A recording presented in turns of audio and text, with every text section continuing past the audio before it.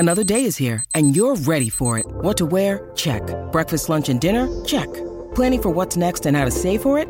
That's where Bank of America can help. For your financial to-dos, Bank of America has experts ready to help get you closer to your goals. Get started at one of our local financial centers or 24/7 in our mobile banking app. Find a location near you at bankofamerica.com/talktous. What would you like the power to do? Mobile banking requires downloading the app and is only available for select devices. Message and data rates may apply. Bank of America N.A., member FDIC. On this episode of Big Drive Energy, our full swing recap series, we've got episode 5, American Dreams, featuring mostly Matthew Fitzpatrick and Dustin Johnson, another little live versus PGA Tour scenario. And of course, this is all brought to you by our presenting sponsor over at Pins and Aces. We're having a watch party here at the DNVR bar in the corner of Colfax and York, Saturday, April 8th, Masters Saturday. Going to be incredible. We're going to have the sound on. You're going to hear Jim Nance throughout the whole bar. We're going to have games. We're going to have giveaways. Pins and Aces will be out here. It's going to be an incredible time, so make sure you come out for that. We're going to have egg salad sandwich specials, also $5 John Daly's. So I'm going to drink quite a few of those and be pretty lubed up with my, my swing lube, one of the classic cliches that you get at the golf course. Got to get some swing lube, some birdie juice, and we're going to have plenty of that for you guys here down at the DNVR bar starting at 11 a.m. Mountain Time on Saturday, April 8th. Be there. It's going to be a blast. Hell yeah. All right, let's tee it up. Hello, friends. Welcome to this tradition unlike any.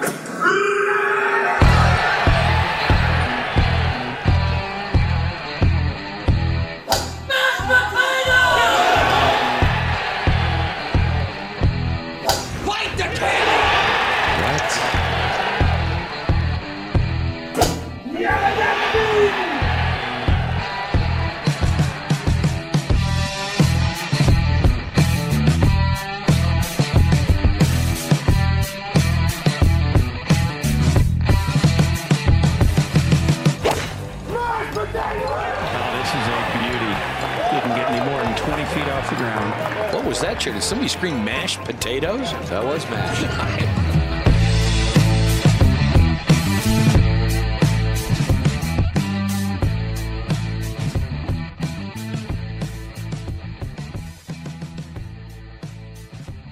American Dreams. It was always Matthew Fitzpatrick at the U.S. Open, and we fucking missed it. We wuffed it. Yeah, we whiffed on that one. What's up with you saying lately it was always so insane? I don't know. I'm just kind of, it was always the thing.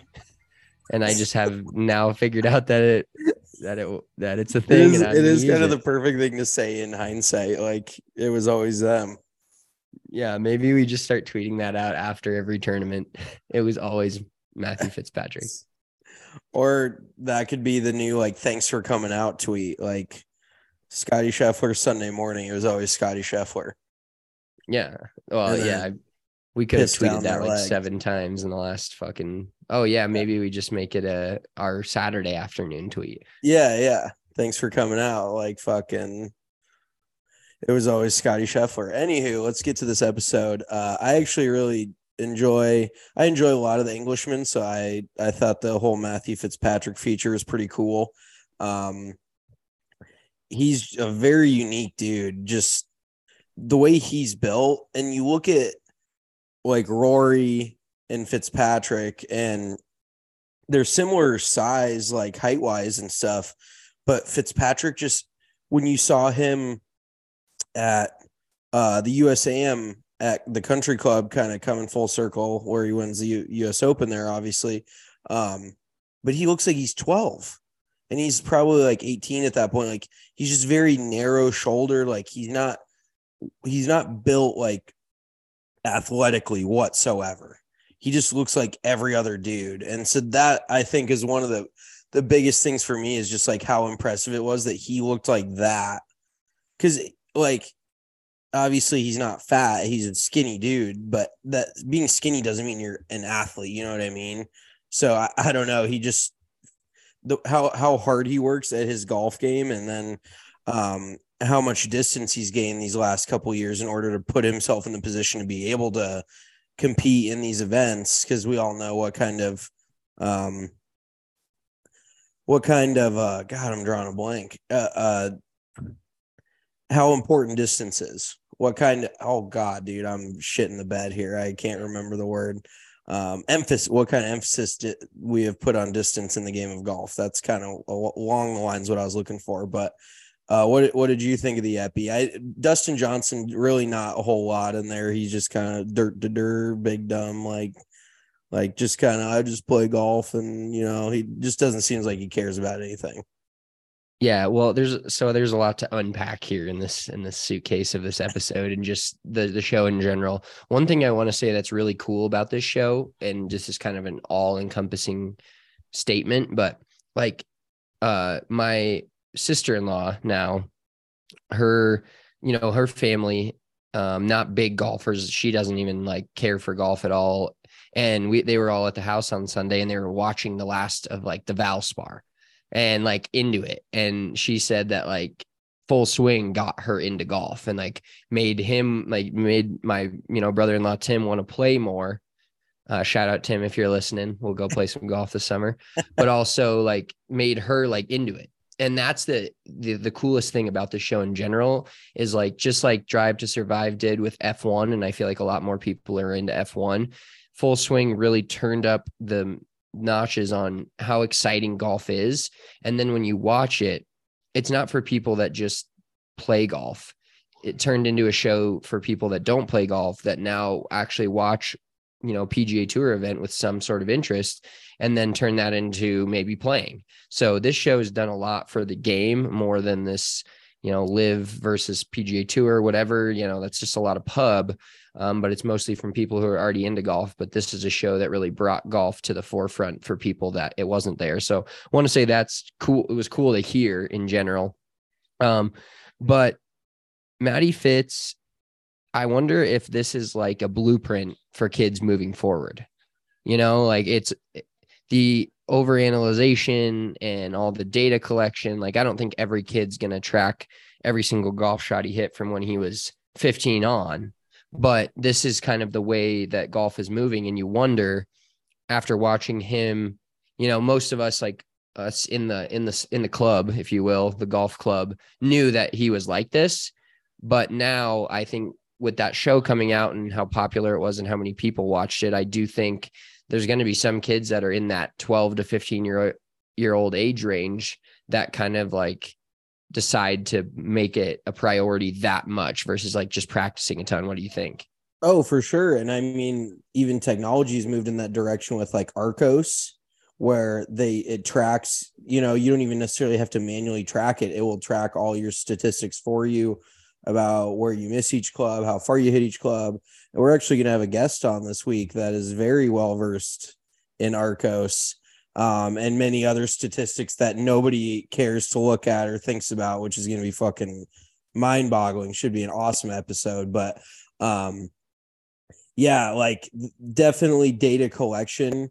And there's some people, there's going to be haters out there that are like, oh, and we see this in every sport where it's about the eye test. It's about, it's about more than the stats. And in golf, it really isn't. Like, it does come down to big moments. Like, can you clutch up in the big moments? But statistically speaking, if you are a better iron player than everybody else, then you have a better chance under pressure of hitting a better shot than anyone else, and so on and so forth with putting and driving and all of that. So the statistics really do shine through at the end of the day, regardless of, well, the eye test this, he looks like this, yada, yada, yada. So I definitely think Fitzy was a little ahead of his time with all that stat tracking he was doing. And he just, I don't know, like golf definitely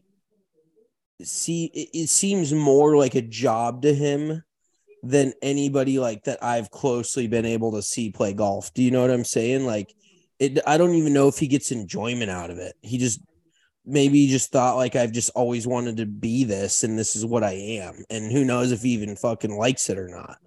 And, you can tell with the other guys like Dustin Johnson, for example. I think he actually does go out and enjoy doing it. And you can see a lot of the other guys do go out and enjoy doing it. But it just seemed like Fitzy was so solely motivated by one thing, and that was making it on the PGA Tour and winning on the PGA Tour and winning majors, and on the European Tour, DP World Tour.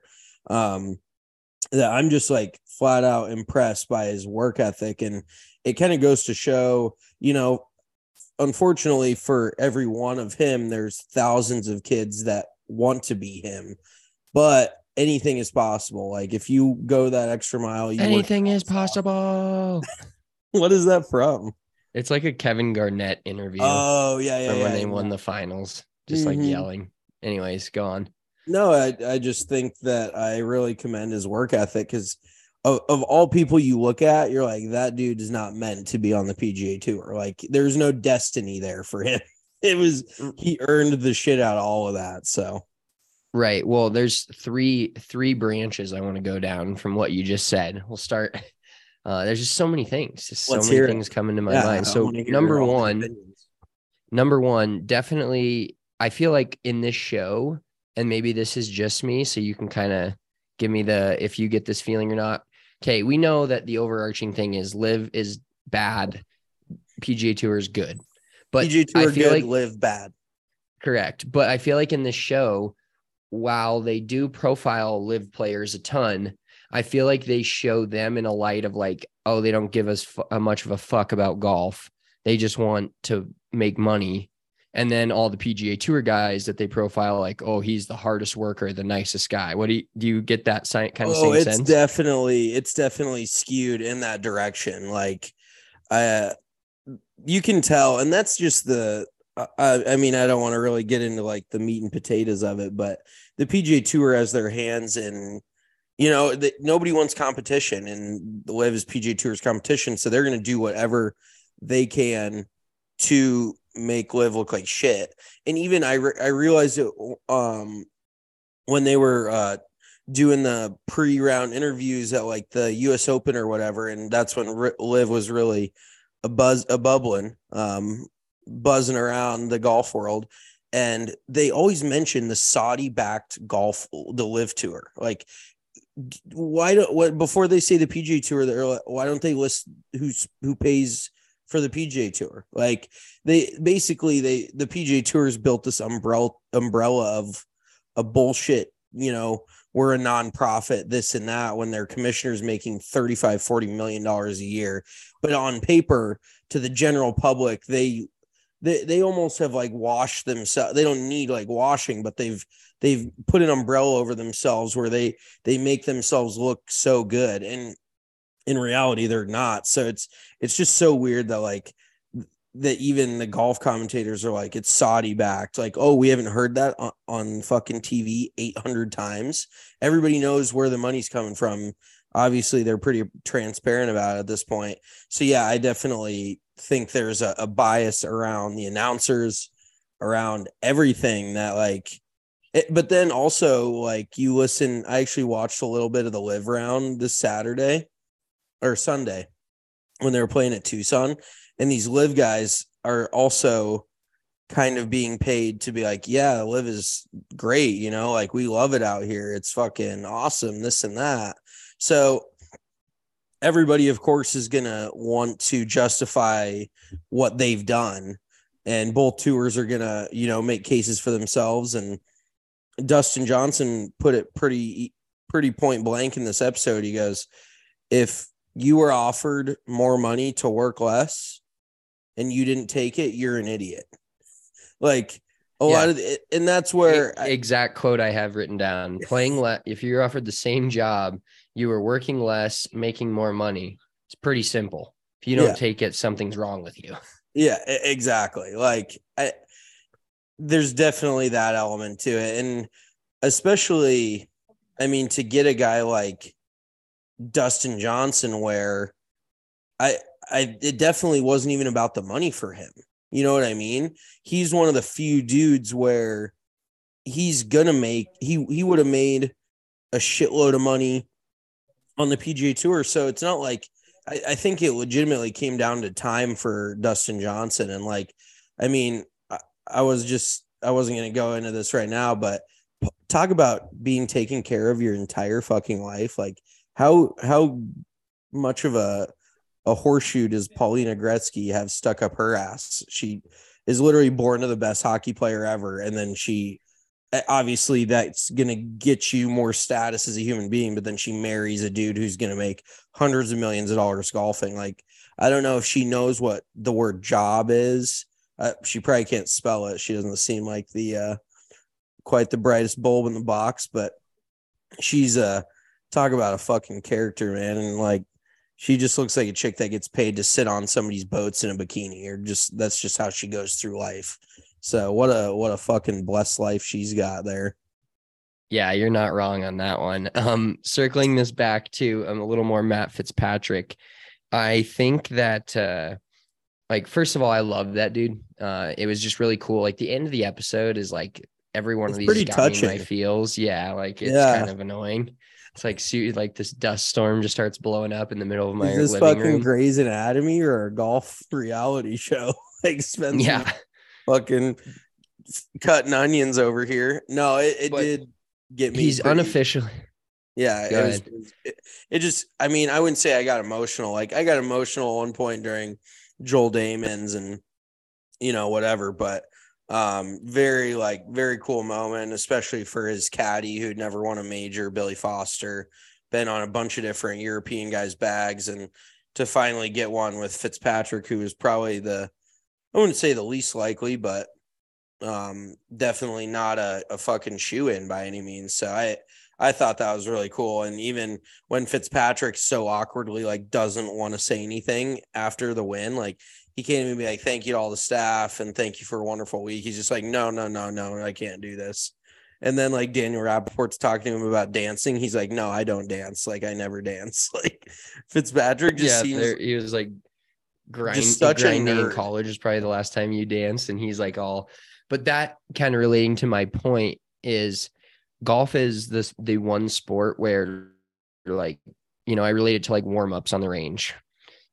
It doesn't, like, you're never going to be intimidated by someone, but it's the sport where I guess you could be intimidated. Like they even said, Dustin Johnson's like an intimidating figure in the golf world, but golf is the one sport where you can get your ass whooped by a nerdy English dude with braces, and he beats the best players in the entire world versus like football. Like, yeah, normally the most athletic, biggest, strongest, fastest guys are the best players. Not all the time, but more often than not, like you cannot profile a person to how good they are at golf ever. 100%. No matter how athletic they are, you can't profile them. And no matter how unathletic they are, you can't profile them. Exactly. You look at John Daly and then you look at Matthew Fitzpatrick, and both of those guys have won a major in golf. And then you look at, you know, Dustin Johnson, Brooks Koepka. One of the notes I wrote down, it was just hilarious when they were getting ready for the final round of the US Open, and they clipped to Brooks Koepka throwing in just a fat hog of a dip, just a fucking huge lip. And then the next scene, or the next little blurb, is Matthew Fitzpatrick just covering himself in like 200 SPF sunscreen. like just the discrepancy of like coolness there, where Fitzpatrick is like fucking looks like just covered in white, and then Koepka's throwing in a huge lip, or like, let's get this shit on the road. You know, there's just such a big difference. But like you said, Fitzpatrick came out and won that day, so you never judge a golfer. Like, coolness gets you nowhere in golf, unfortunately. Like, it can maybe make people remember you, but at the end of the day, like, all that frilly extra bullshit does nothing for your golf game. So Fitzpatrick's just like the grit, fucking nose to the grindstone, no funny business, gets it done. Well, and it doesn't show up as much, I think, as they're adults. But I would think like a lot of the kids playing in the US Amateur, like that's one of their like peaks that they want to win so badly. And having a kid like Matt Fitzpatrick come over from England with his brother on the bag, which is like also a little cool part to the story. How for good sure. His brother's I gotten live offers. Like his brother's a really good player. Yeah. But just the disrespect being like one of these pompous golf kids from Texas or wherever, Florida, and you just get your ass whooped by this English kid who's just like meticulously writing down every shot and you're getting driven into the ground by him. It's got to be so frustrating. For sure.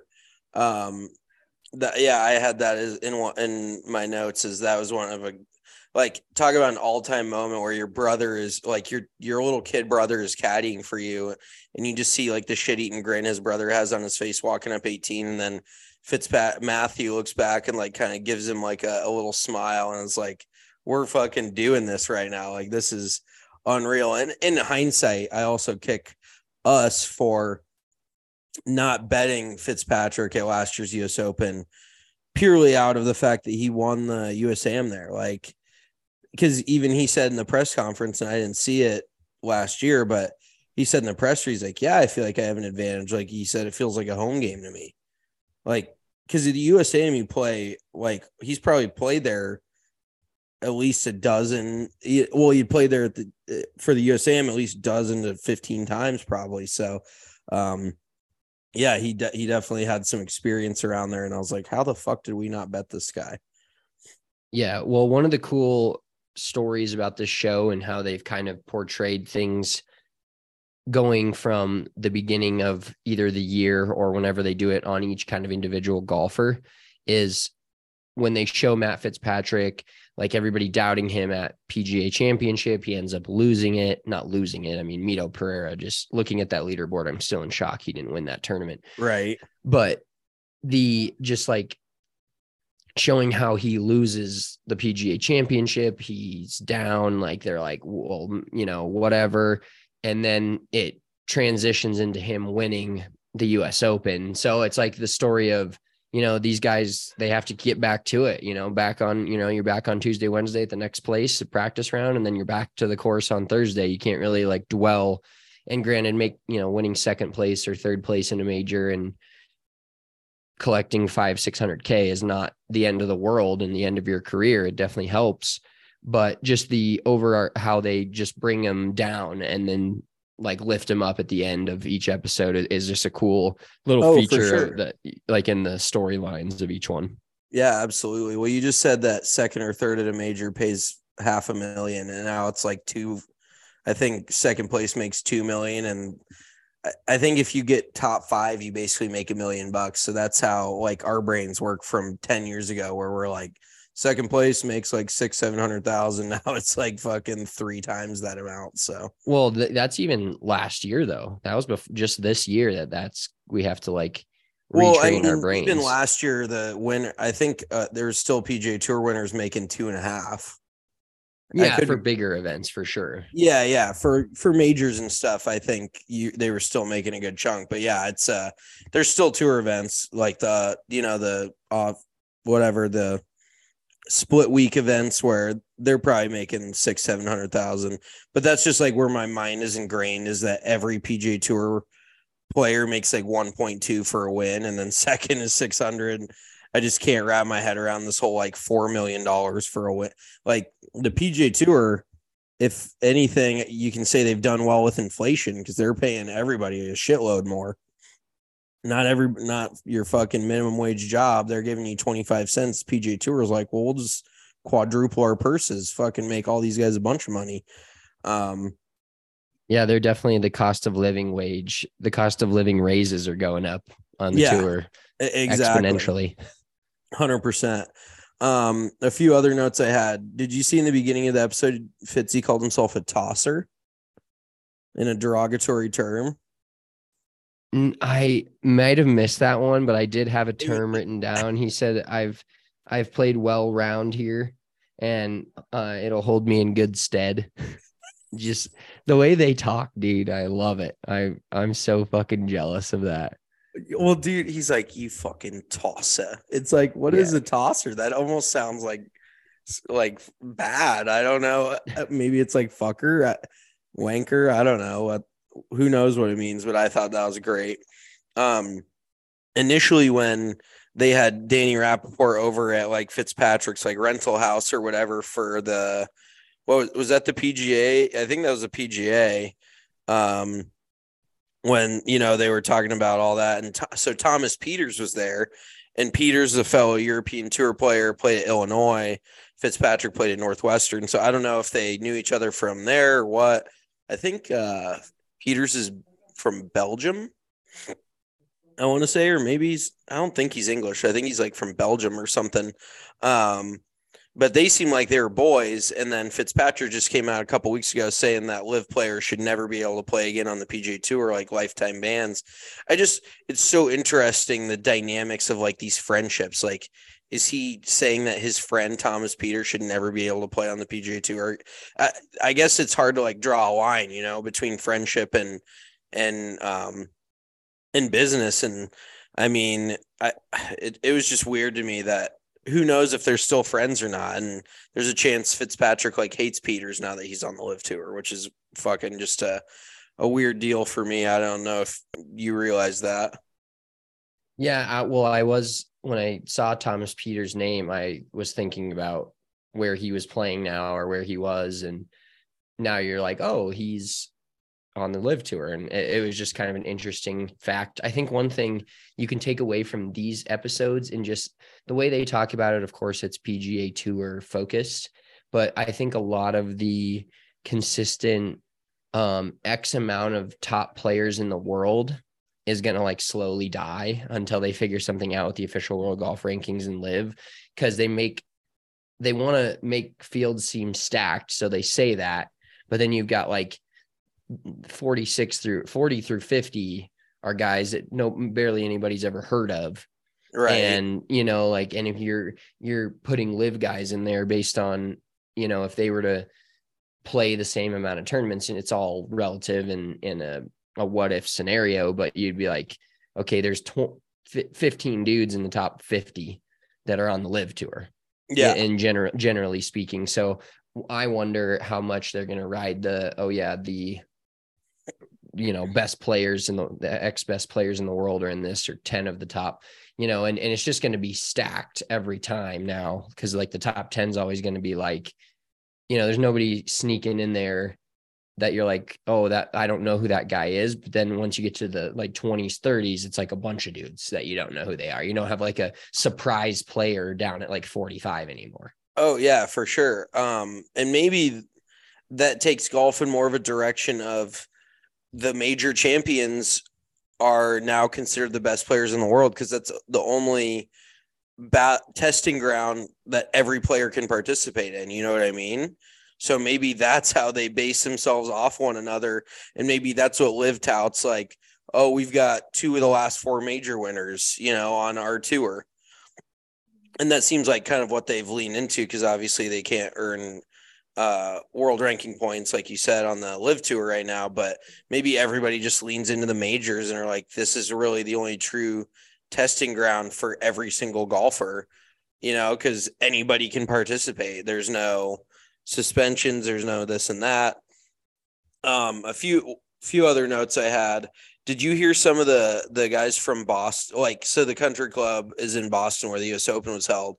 And I've actually heard players before, in years past say that like anytime a major or any event is in the Northeast, it's brutal because the people are just a bunch of like fucking crazy, Boston accent. Like, you just picture like a crazy assholes at this place. Yeah, a bunch of massholes. Exactly. Like crazy dude with a Red Sox hat on, fucking 15 beers deep, screaming.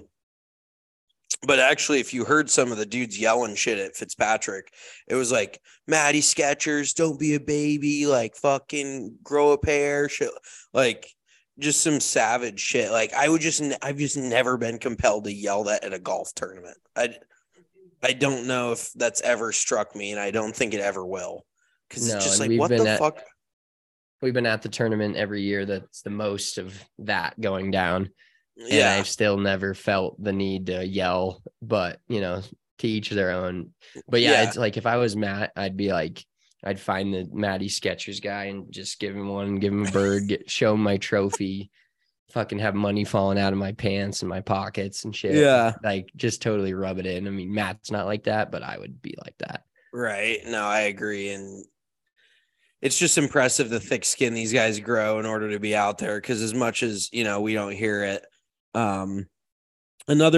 One other thing I will say is I've always said that, like, for athletes, no matter who you are, and we like, maybe that's why they did Fitzpatrick and DJ, because Fitzpatrick is the king of taking statistics, grind his ass off. DJ, if I had to like say any player in the golf world, like the game came easy to, I think it would, in the history of golf, I think it'd be DJ. Like, that dude just seems like for some reason, it just seemed like he popped out of the womb at 18, like ready to win a major. He just doesn't feel like there's ever like that much hard work. And maybe that's just kind of the attitude he gives off, because he's so like low key and just like so relaxed and likes to have a good time. But I've just never really looked at DJ and been like, oh yeah, he's really grinded, Right. It's crazy. That's part of it where they kind of, I mean, it's just the profile, like the player profile. I'm sure there's guys on the Live Tour that grind, but when they kind of profile him that way, and DJ has just always been one of those guys where you just watch him and you're like, holy shit, this guy's just so much more talented. Like, he was the first distance guy, people were hitting it far, but he was the first one that was hitting it objectively further, and people were like all about it. And he kind of created the wave, pre-Bryson wave, and he wasn't a douchebag and he was winning. But even looking back, like, this is how I know I'm getting kind of old, when I look back and like see where golf was with the fucking pants. Like, when he had that first tournament, he had that white shirt and those like tan fucking balloon pants. I'm like, bro, holy cow. And now he's wearing like tight Adidas pants. Like, I have that in my notes, like the outfits and the white driver and shit that we thought looked so cool looks so bad now. Like the R9, remember you played the R9? I watched you snap hook that bitch so many times. You just hit that thing. R11. I had the R11 white driver. Was that the R11? Yeah, R11 was the white one. Oh, okay. Yeah. I mean, that, like, we thought that was like the coolest thing, like, oh, a white driver. And now I'm like, God, that looks like shit. Like, if I could have my way, I would have a driver head with nothing on it. Like the most low key thing possible. But back then in high school, we were all about it. Yeah, those outfits are just flat out terrible. And the hats were all bad too. Like, just in general, golf clothes has made such a jump into the current day compared to 15 years ago. So we're lucky for that. My last note I had written down, and every time I see it, I have to talk about it. The bunker shot that Fitzpatrick hits on 18 out of the fairway bunker is like the toughest shot in golf. And unless you hear it directly from Fitzpatrick, nobody will ever know like exactly how, unless you actually were there and hit it, which nobody did except for him. You'll never really know like how hard that shot was. 'Cause I probably would have hit that 30 yards.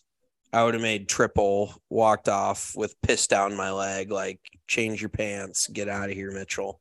And he just clips it perfect. Like, that just goes to show you how locked in that dude is. Just to be able to focus and make perfect contact at that time is just unbelievable. Oh yeah. There's always that shot in a major, and he hit it on the very last hole. Just super impressive, and really love Matt between Fitz that or like the 70-foot putt. Those were the two, like, well, the 70-foot putt was more of like the momentum swinger where you're like, okay, this could be his day. And then, yeah, when he missed the fairway on 18, everybody's like, oh boy, is he like, what, like, is he ready to collapse? Like, where are we at? And then he just hit such a solid approach shot. It just kind of left no doubt at that point. Oh yeah, there's a legend, and DJ's a legend too. Both of the dudes, really good episode, just from two different player profiles, but just the way they tied them in together. Also playing at the US Open together, just makes me so excited for majors again, for obvious reasons that it's a major, but getting the whole band back together essentially 4 times a year is what's really going to make it super compelling. And I'm hoping like the DraftKings Sportsbook really gets into this and like gives us some Live versus PGA props and shit. Yeah, like that shit we will get into. And we're going to get into, speaking of DraftKings Sportsbook, use that promo code DNVR and get $200 in bonus bets. And you bet $5 after you sign up and use that promo code. We had a great week last week, and we're going to real quick preview the WGC match play here at Austin, Texas. But DraftKings Sportsbook, we had 4 guys in the top 10 last week. Pretty solid week for us. How many units did we gain? We only ended up 2 units. If we bet 1 on every winner and 1, because my plus 650 on the top 10 for Poston was a dead heat. So it didn't make all of those units back. Otherwise we would have been up 7 or 8. That was my pick for Poston. Or your pick for Poston. Yeah. I just wanted to, you've just been so fucking awful this year that but this week I was in your backpack this week. So I appreciate that. But we do have some picks for you guys for this week at the match play. Super cool that they do this in the same conjunction as the NCAA tournament, a little 64 player bracket style golf. Well, I hate to be a bearer of bad news, but this is the last year match play is going to exist, right? Oh, don't tell me that. No, for real, because the WGCs, they just don't, with all the what are they calling them? The fucking bigger field event, stepped up fields. Yeah, whatever you want to call it, with those 12 events, because that's what the WGCs used to be. You remember that, where they had 4 of those, along with the majors, where they were kind of, put in a different light than just your run-of-the-mill PGA Tour event. But now that there is those stepped up events already on tour, the WGCs have kind of disappeared, and nobody I think the sponsorship with Accenture it's Dell. I'm sorry. It's Dell. It was Accenture back in the day. The sponsorship with Dell has run out, and there's no companies wanted to pick it up. And then their contract has run out with Austin Country Club. And so there's nowhere to play it. And do you remember the year they played at TPC Harding Park? That was so fucking sick, where they jumped around a few years, and the match play at Harding Park was so good. I thoroughly, and it's going to be one of my biggest missed events for sure that is going away, because it is so much fun to watch them play match play, and it's just a grueling week. But yeah, it sucks it's going away. Yeah, that does make me sad. This is always a fun one to watch, and got to be an interesting one if you're out there, because on Sunday there's 4 players on the golf course, the entire time. King of the castle. King of the castle. So my pick, I'm gonna do it. It was always Scotty Scheffler. If you log into the DraftKings Sportsbook, you're getting plus 300 on any winner, and he's plus 800. I have a strict rule where I don't bet anybody plus 1,000 or less. But with that boosty, I'm going to boost it up to plus 1,100. And he has won this. He won this last year. And he was a runner-up 2 years ago. So why not? I can't. Why? Just win it again. He's going to win it again. At this point, why are we even making any other picks? We should just put Scotty Scheffler on the graphic, and that's it, because it just feels like every arrow points towards him winning. And I wish we could lean into it so hard that it would have the reverse psychology of him losing. But that's what I'm doing. I don't think my bets don't win. When I just get mad and bet and spite bet, they don't win. So I'm hoping that's the same for Scotty Scheffler, but he's plus 1,100. And then I've got Xander Schauffele plus 2,500. Just a good, solid all-around player, not great in match play necessarily. He doesn't have there's a few guys out here you're oh, Tyrrell Hatton or somebody that match play wise you'd feel good about, but Xander just hits it really well, hits wedges well. And I think he could be a force this week. And then I'm taking Keegan Bradley to come out of group 3. He's plus 275. So he's the second favorite, if you will. He's who's in that Rory. group? He's in the same group as Rory. So, and I just I'm in a weird non-trusting, you're going to have to prove it to me phase with Rory McIlroy. So I'm not fair. I'm not going to be hey, ride him. But I think looking at the other guys, the interesting thing about this tournament too, is that you kind of don't know how some of the guys are going to react in match play. In a stroke play event, you're but in a match play event, it always changes it up. So for this one, group 3 is, oh geez. And I actually do like how they, yeah, this is great. I do like how they've, in years past, it used to be just 1 to 64, like single elimination, but they decided that this is like too much to have a guy fly out for just 18 holes, to fly back home. So they made the group stages kind of like, I think it's like similar to the World Cup, where if you come out of your group, then they, it goes to 16 to 8 to 4 to 2 to 1. So yeah, Keegan Bradley's plus 275. Rory to win that group is minus 105. And then Denny McCarthy and Scott Stallings are both in that group as well. So I'm feeling pretty good about that. The group above that is like a bloodbath. It's John Rahm, Ricky Fowler, Billy Horschel, who's won this 2 years ago, and then Keith Mitchell. Oh, wow. Yeah. And Keith Mitchell's playing good golf right now too. Yeah, that will be a bloodbath of a group. So my bets, I'm going with a couple of really good ball strikers. It seems like those guys, a good ball striker wins every week on the PGA Tour, but sometimes it's a little more emphasized by the course. And Austin Country Club's like a pick your spots, kind of work it a little bit. It's not all just long shots. You got to have all the shots in the bag. So I'm going Victor Hovland plus 2,500. I think he's kind of due for a little breakout this season. He's been up near the leaderboard, playing some good golf up near the top. And then Colin Morikawa, same thing, plus 2,800. I think both of them have a pretty good shot. I'd say they're both pretty jovial, dude. Not jovial. Victor Hovland's a jovial dude. Morikawa, I don't really know if he's got like that killer instinct.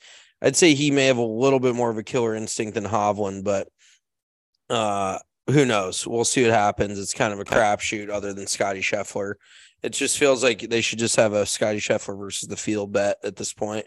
But an interesting prop that I think will be good is they offer largest winning margin on the DraftKings Sportsbook. So I'm taking 8 and 7 to be the largest winning margin at plus 1,000. Somebody always gets blown out. I'm done. Like it's somebody that goes 0 and 2 in the first 2 rounds of the group stage, and they're like, fuck it, let's get out of here as soon as possible. And so and that's a fun bet because in this tournament, it's not over till it's over. That 8 and 7 bet, like it could be the championship. Probably not, but it could be. Exactly. And even like the third place match, I think has been a blowout a few times because some of the guys are like, well, I got this locked up, whatever. But yeah, there's plenty of opportunity for somebody to just get blown the fuck out. So that's what I'm banking on. I don't see 9 and 8. But I do see 8 and 7. I think that's a fair, you push a couple and then you lose the rest and you're out. He gone. Yeah, that will be a fun one to kind of keep track of, and we'll send a bottle of champagne to whoever loses that match. Exactly. Yeah, with our names on it. Exactly. Well, everybody enjoy the WGC Dell match play. The last playing of this one, great field. A lot of guys that the course is pretty cool. It's kind of weird. Like there's some weird holes and it's just kind of an overall weird vibe. Yeah, it's a little janky. I actually think the aesthetics are pretty cool, but it's definitely like very hilly and very, a lot of elevation change, and you just got to be in very good control of your golf ball. So. Yeah, exactly. And Scotty Scheffler is going to do that and win this tournament. It was always Scotty Scheffler. It's always been him. Enjoy the match play. We will be back on Thursday recording a pretty awesome episode with a great guest tomorrow. If you're on golf Twitter, you know who this guy is. So it's going to be an awesome one. We landed a big fish in this one, and it's going to be a great pod, and that'll be released Thursday this week. So make sure you're tuning in for that. Enjoy watching the match play. And we'll talk to you guys this week. Peace. Peace.